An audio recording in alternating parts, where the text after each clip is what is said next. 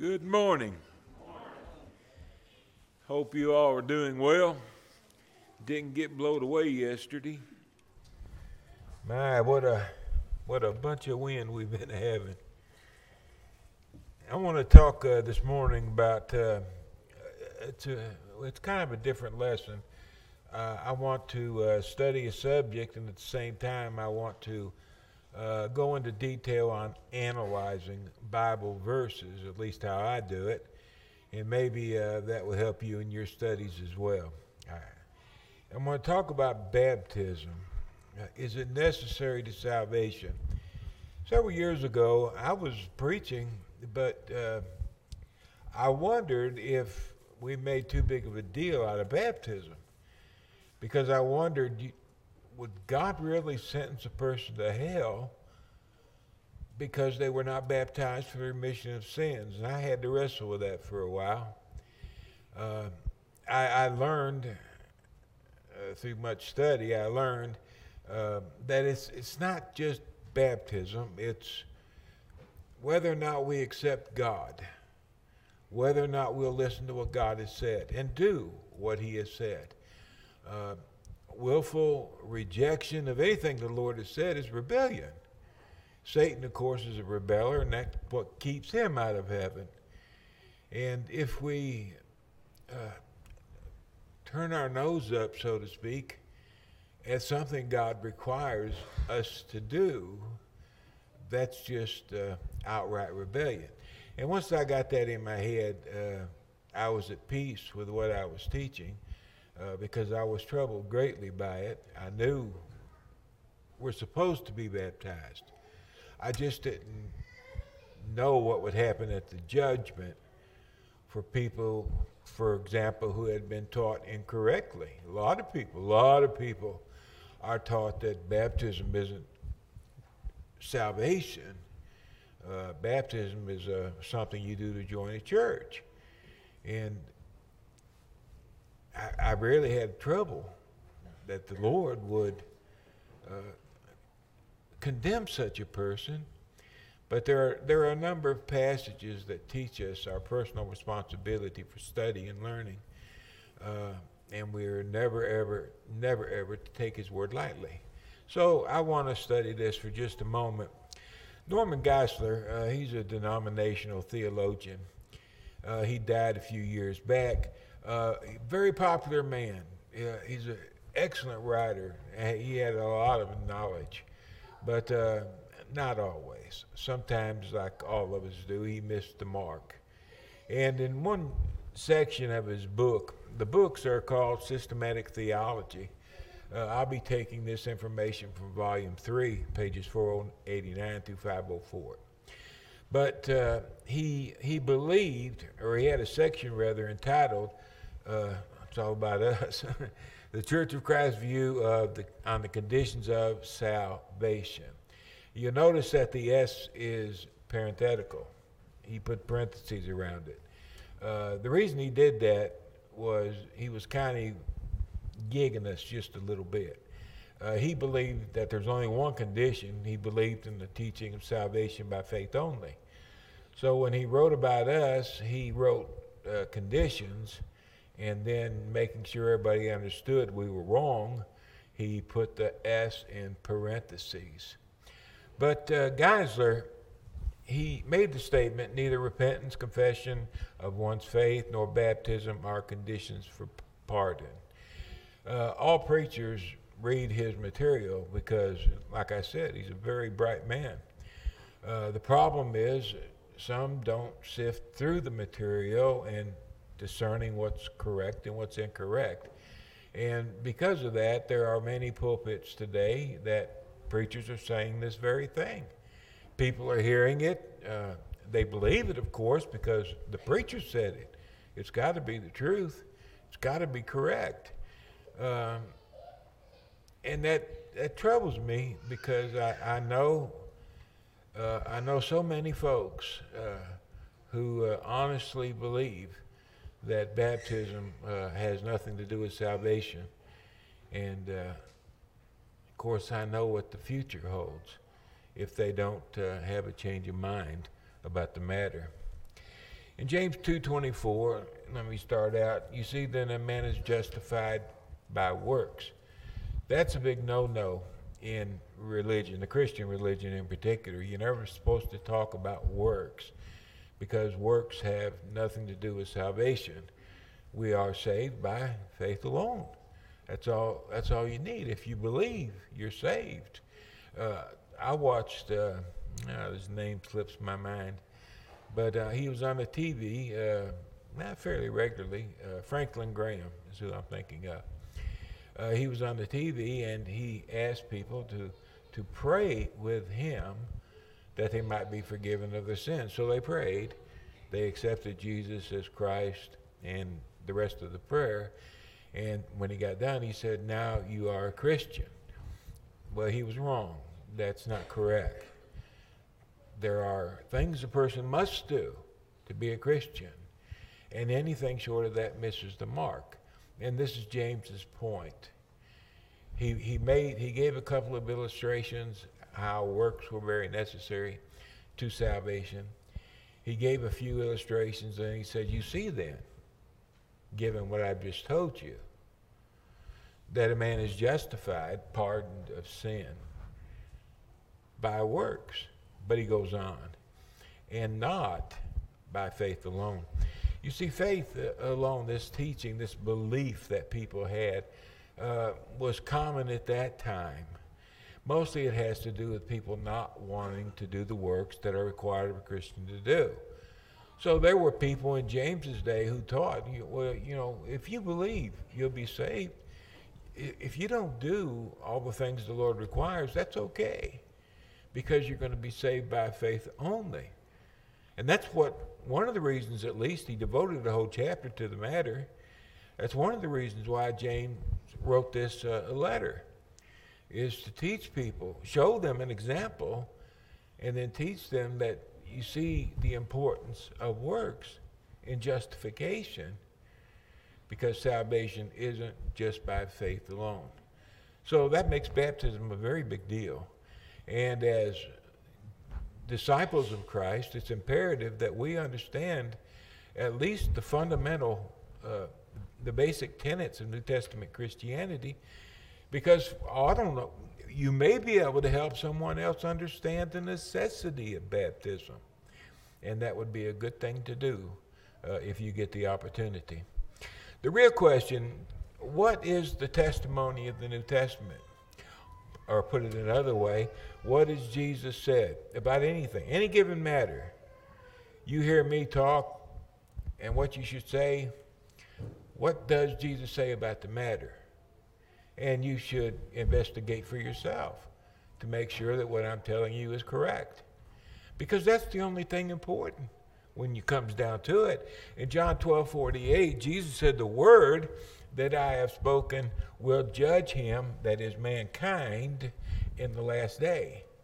We're going to be judged by the New Testament scriptures. Did I conform to the pattern that I was given? So our understanding of the Lord and what he would have us to do is of the utmost importance, because none of us will be saved just because we have faith. We must also have works, at least the works of faith. In John 8:43-5, the Lord asked, "Why do you not understand my speech?" He's speaking to a very large group of people. Why do you not understand? Were they too dumb? Were they not intelligent enough? Did they not have high school diplomas? He spoke in very clear and concise language, but they didn't understand what he was talking about. So he asked the question, why do you not understand what I'm saying?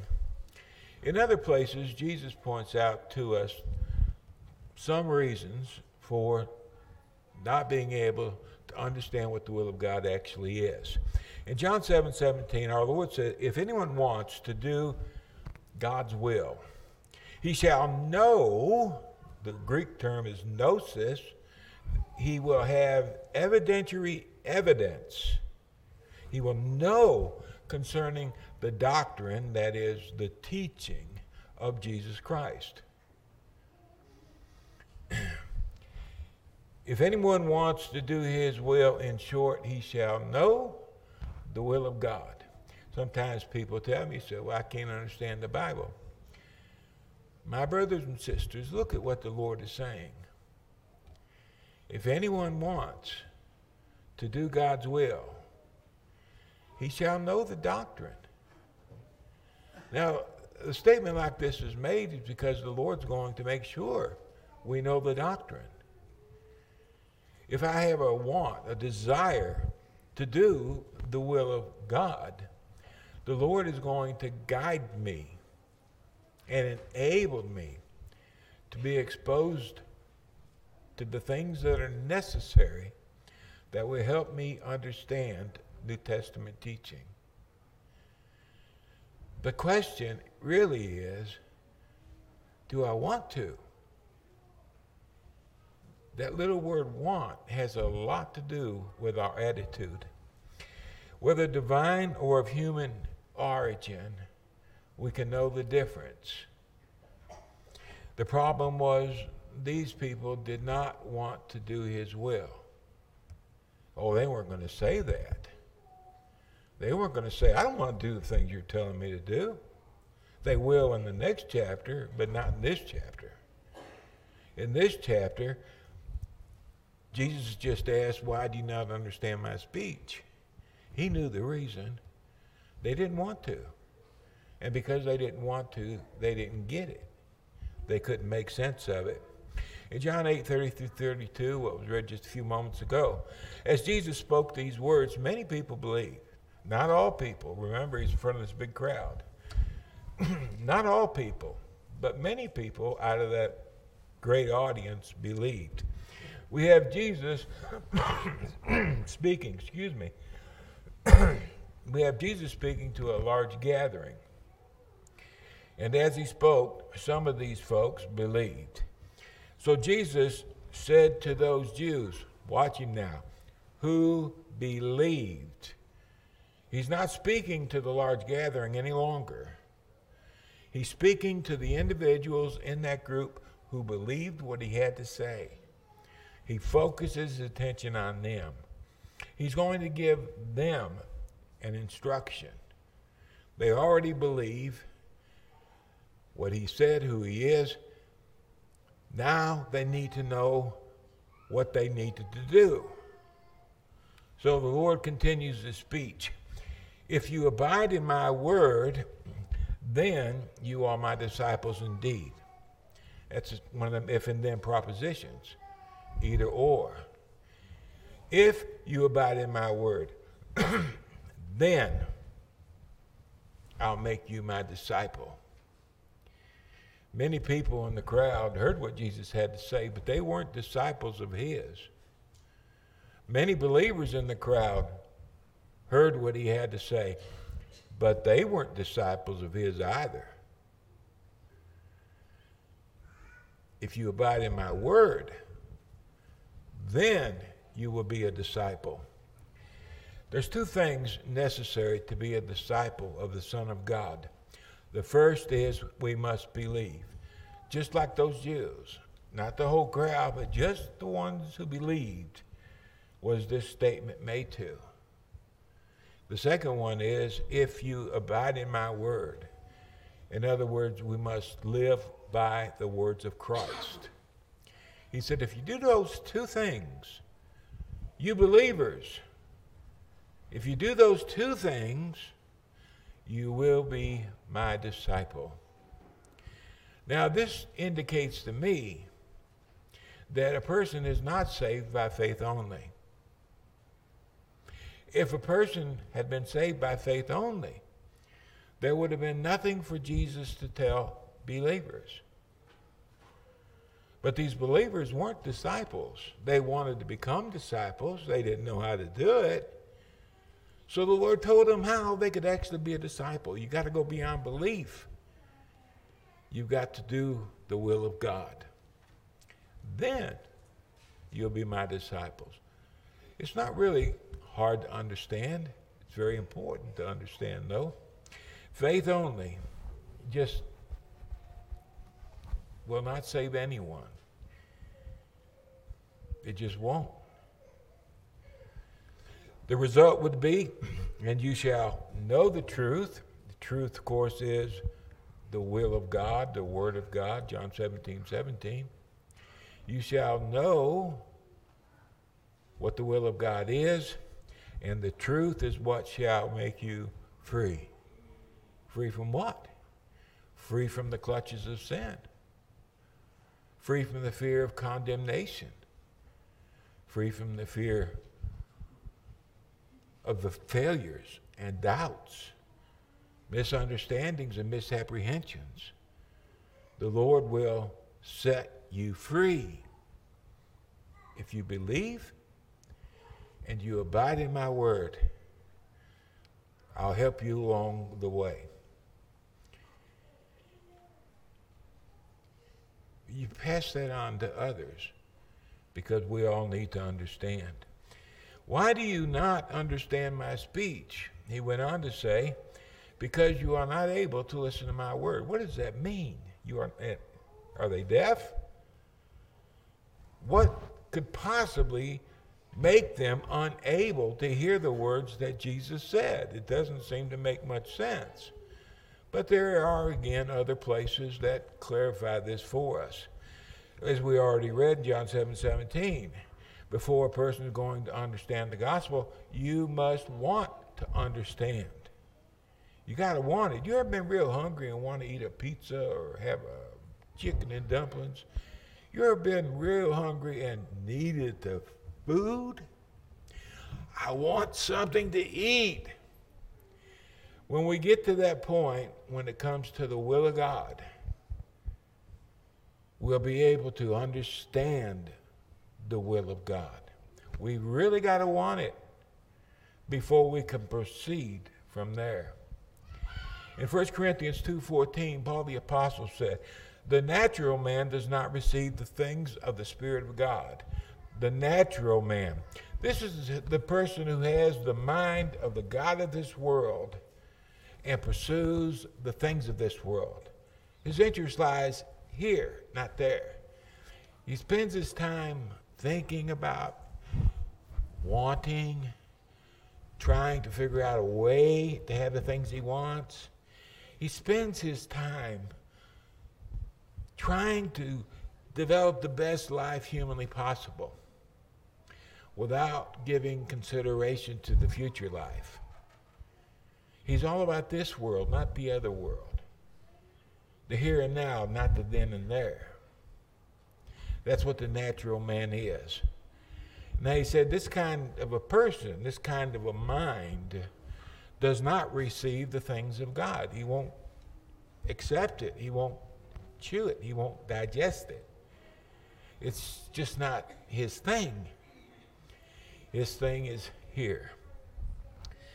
These things are foolishness to him. He doesn't understand. He doesn't understand how you eat the body of Christ. The Catholics had the problem. The people didn't understand. So they came up with this idea that when the priest blesses the bread, it magically turns into the body of Christ. That's not correct. To understand what eating the body of Christ is and drinking his blood, a person must be spiritually minded. They've got to want to know what it signifies, what it represents. And when they have that desire to know, they shall know. Until then, it just looks like foolishness, superstition, witchcraft, magic, and it doesn't make a whole lot of sense. Nor can he know them, what? The things of this world, things of the Spirit of God, rather. He can't know them. He can't comprehend them because his mind is, you've heard people had their mind in the gutter and thinking incorrectly. Well, in this case, his mind is set on the world and not the things of God. Therefore, he can't know or comprehend the meaning of what God has said. because they are spiritually discerned. A person has to have a spiritual mind. If you want to know the will of God, Jesus said, you shall know. And you shall know the truth. And the truth shall make you free. You're going to develop a spiritual mind. And you're going to be able to understand what it is God would have you to do. The Lord himself promised us that that would be the case. Why do you not understand my speech? Because you are not able to listen to my word. Why? You are of your father, the devil. You think like the devil thinks. You're of the same character, the same nature. The devil doesn't think about the then and there. He thinks about the here and now. And you act like him. You think like him. You possess a spirit that is very closely akin to him. And Jesus said, he's your father. You're his offspring because you're of the same mind. And the desires of your father you want to do, you can say, it is your will to do. You want to do the same thing the devil wants to do. He's actually the encourager of such things, the instigator. He tempts us, entices us, and we may bite. He was a murderer from the beginning. He does not stand in the truth because there is no truth in him. When he speaks a lie, he speaks from his own resources. Why? He is a liar, and he is the father of the lie. But because I tell you the truth, you do not understand me. You do not believe me because it is not your will to believe me. This was their obstacle. They didn't understand it. They didn't realize it. They probably didn't even understand it after Jesus said it. But this is what was hindering them from understanding what it was he said. He's talking now to God's people. These people had served God all their lives, or they thought they had.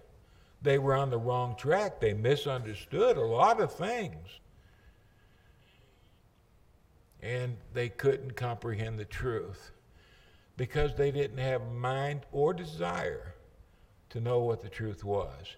Above the desires of your father you want to do. Stated another way, it is your will to do the desires of your father. There's two kinds of people in the world. One group are the offspring of God, the children of God. The other group are the children of the devil, that according to Christ. What makes them children of the devil? They have a mind like the devil. They have nothing to do with God. They're really not interested in God. They don't care much for the things of God because their interests lie here. Two choices. These folks, Jesus said, their father was the devil because they behaved as he behaved. It is your will, therefore, to do the desires of your father. Therefore, it is not your will to believe me. Why did they not believe? It was their own doing. It wasn't because the Bible's too hard. The Bible's a very simplistic book when it deals with things that pertain to salvation. Some things are a little harder to understand, but those things really don't have anything to do, not directly, to do with our salvation. But as far as what a person must do to be saved, a child can understand most of it if you just show them where to look. The truth versus the lie. It's very important. The truth shall make you free, Jesus said. Paul wrote in 2 Thessalonians 2:12, all will be condemned who did not believe the truth, but had pleasure in unrighteousness. They didn't believe the truth because they were enjoying life just too much. But there's a difference made between the two groups. The truth, those who believed and accepted the truth, they would be made free and have the hope of eternal life. But those who believe the lie, such as Geisler advocated, salvation by faith only, they'll be condemned. We have to choose between what God says and what man says. And we've got to obey what God says and disregard what man has said. That's how powerful his truth is. It's the difference between salvation and condemnation. It's the truth that sets us free. New Testament testimony regarding God's plan of salvation. I can only go through a couple. I've got a whole lot in here, but we'll just get to a couple. Matthew 28:18, the Lord said, he spoke to his apostles saying, all authority has been given to me in heaven and earth. He's sovereign. He has the final say. Every single thing he said is the way it's going to be. Why? Because he's sovereign. He's the ruler of both heaven and earth. And that gave him authority. Since he gave us life, that gave him, just like a parent has a right to oversee the development of their child, so the Creator has a right to oversee our development too. And what he says is the way it'll be. We can choose one or the other, that's up to us. But it is the way it will be in that last day, which just isn't too far off. Go therefore, because I have all authority, go therefore and make disciples of all the nations. Jesus gave a command in this statement, make disciples. The question is, how do you make a disciple? They might have asked. Make a disciple. This is what their mission was, to make disciples. We call this the Great Commission. This was their primary mission, making disciples. How are you going to do that? By baptizing them, Jesus said. That's how you make a disciple. Now, wait a minute. We know more than that. We know it takes more than just being baptized. If that were the case, we could baptize a baby. There's more to being saved than just baptism. Yes, there is. There's actually 4 steps that precede baptism. A person must be taught what the Bible says. They must believe.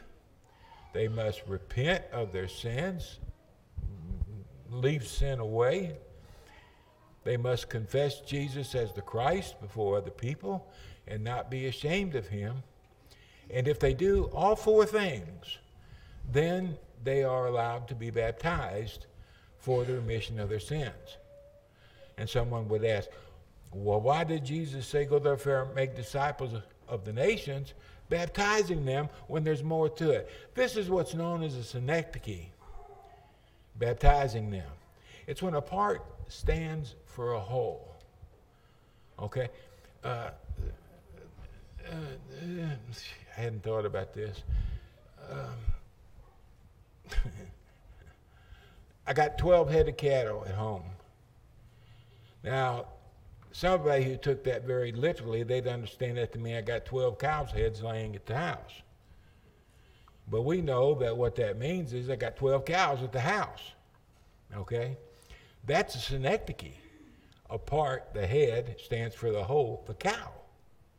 Well, this is what this is. And it happens a lot in the scriptures.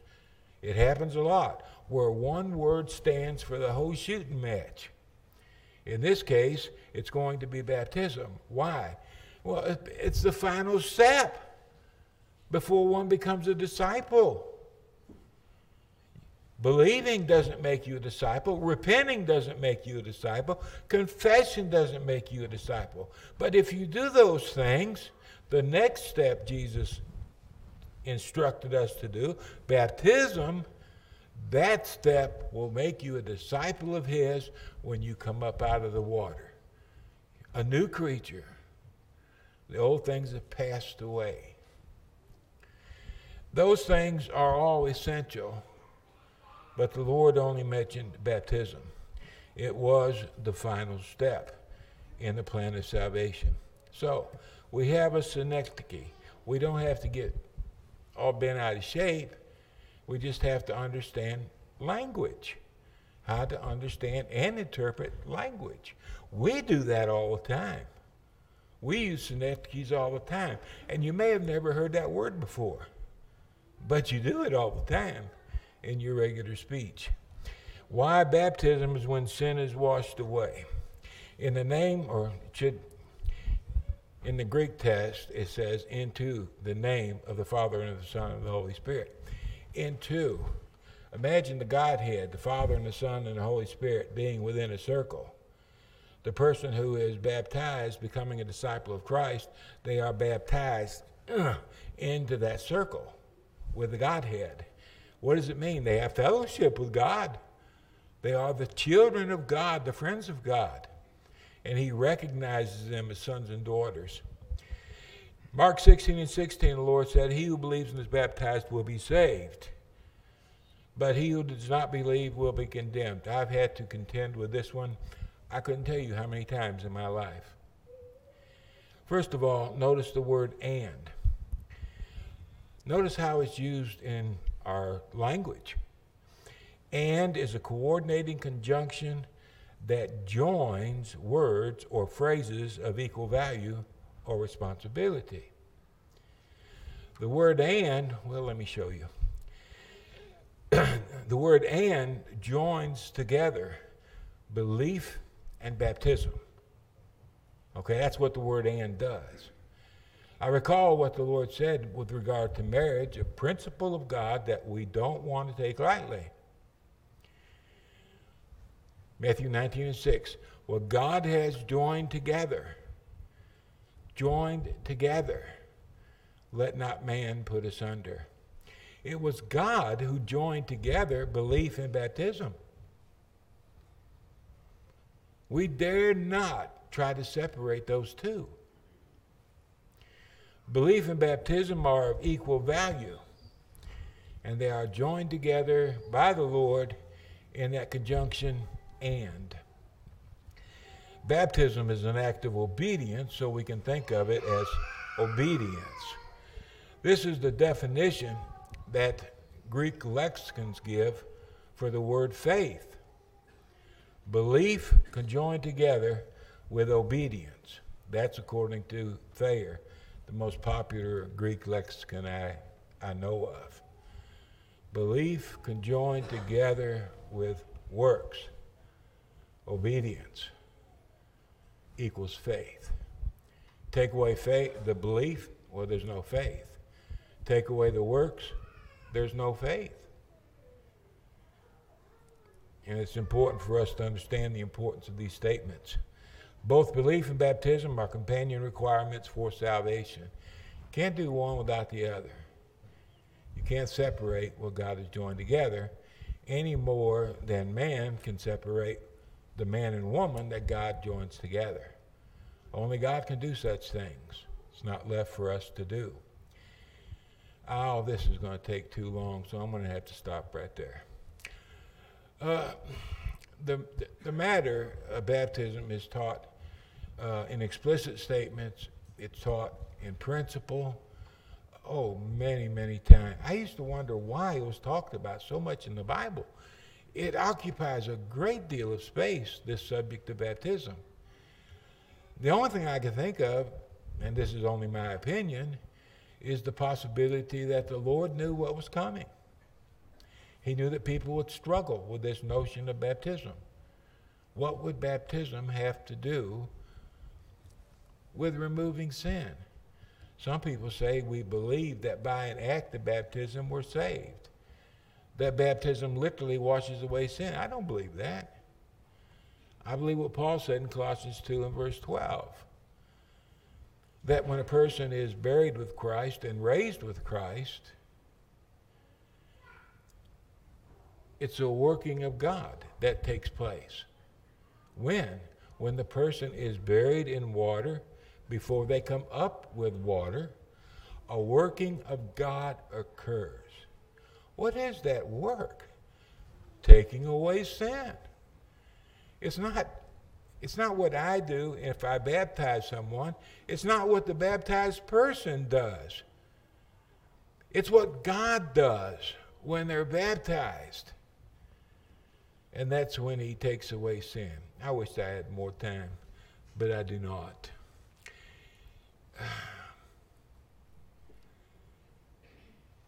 Without God, life makes no sense whatsoever. What's called evolution is absurd and ridiculous. What people want us to believe goes beyond the pale of sound reasoning. We have enough evidence in our world to know that there is a divine being that created everything we see, including ourselves. That's the only way we could possibly exist. There is no other way.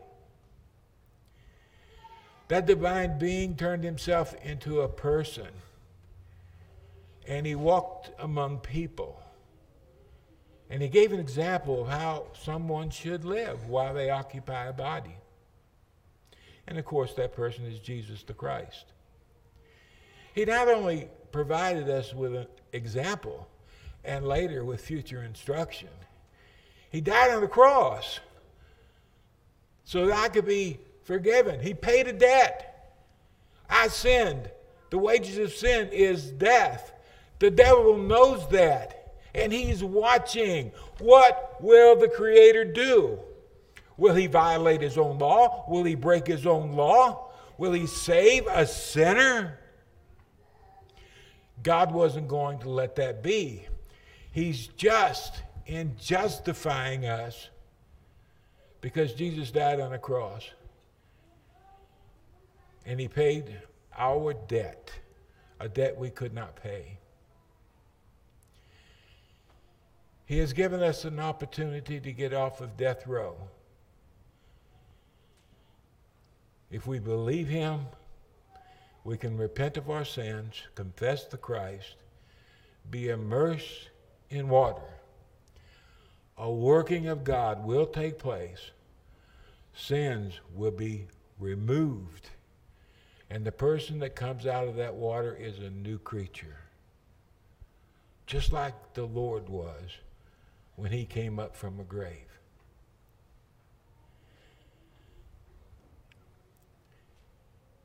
Can you believe? Do you want to believe? If you want to believe, we have a promise from the Lord Jesus himself that we shall believe. Then you need to obey God. As Christians, sometimes we forget who we are. And we don't behave well.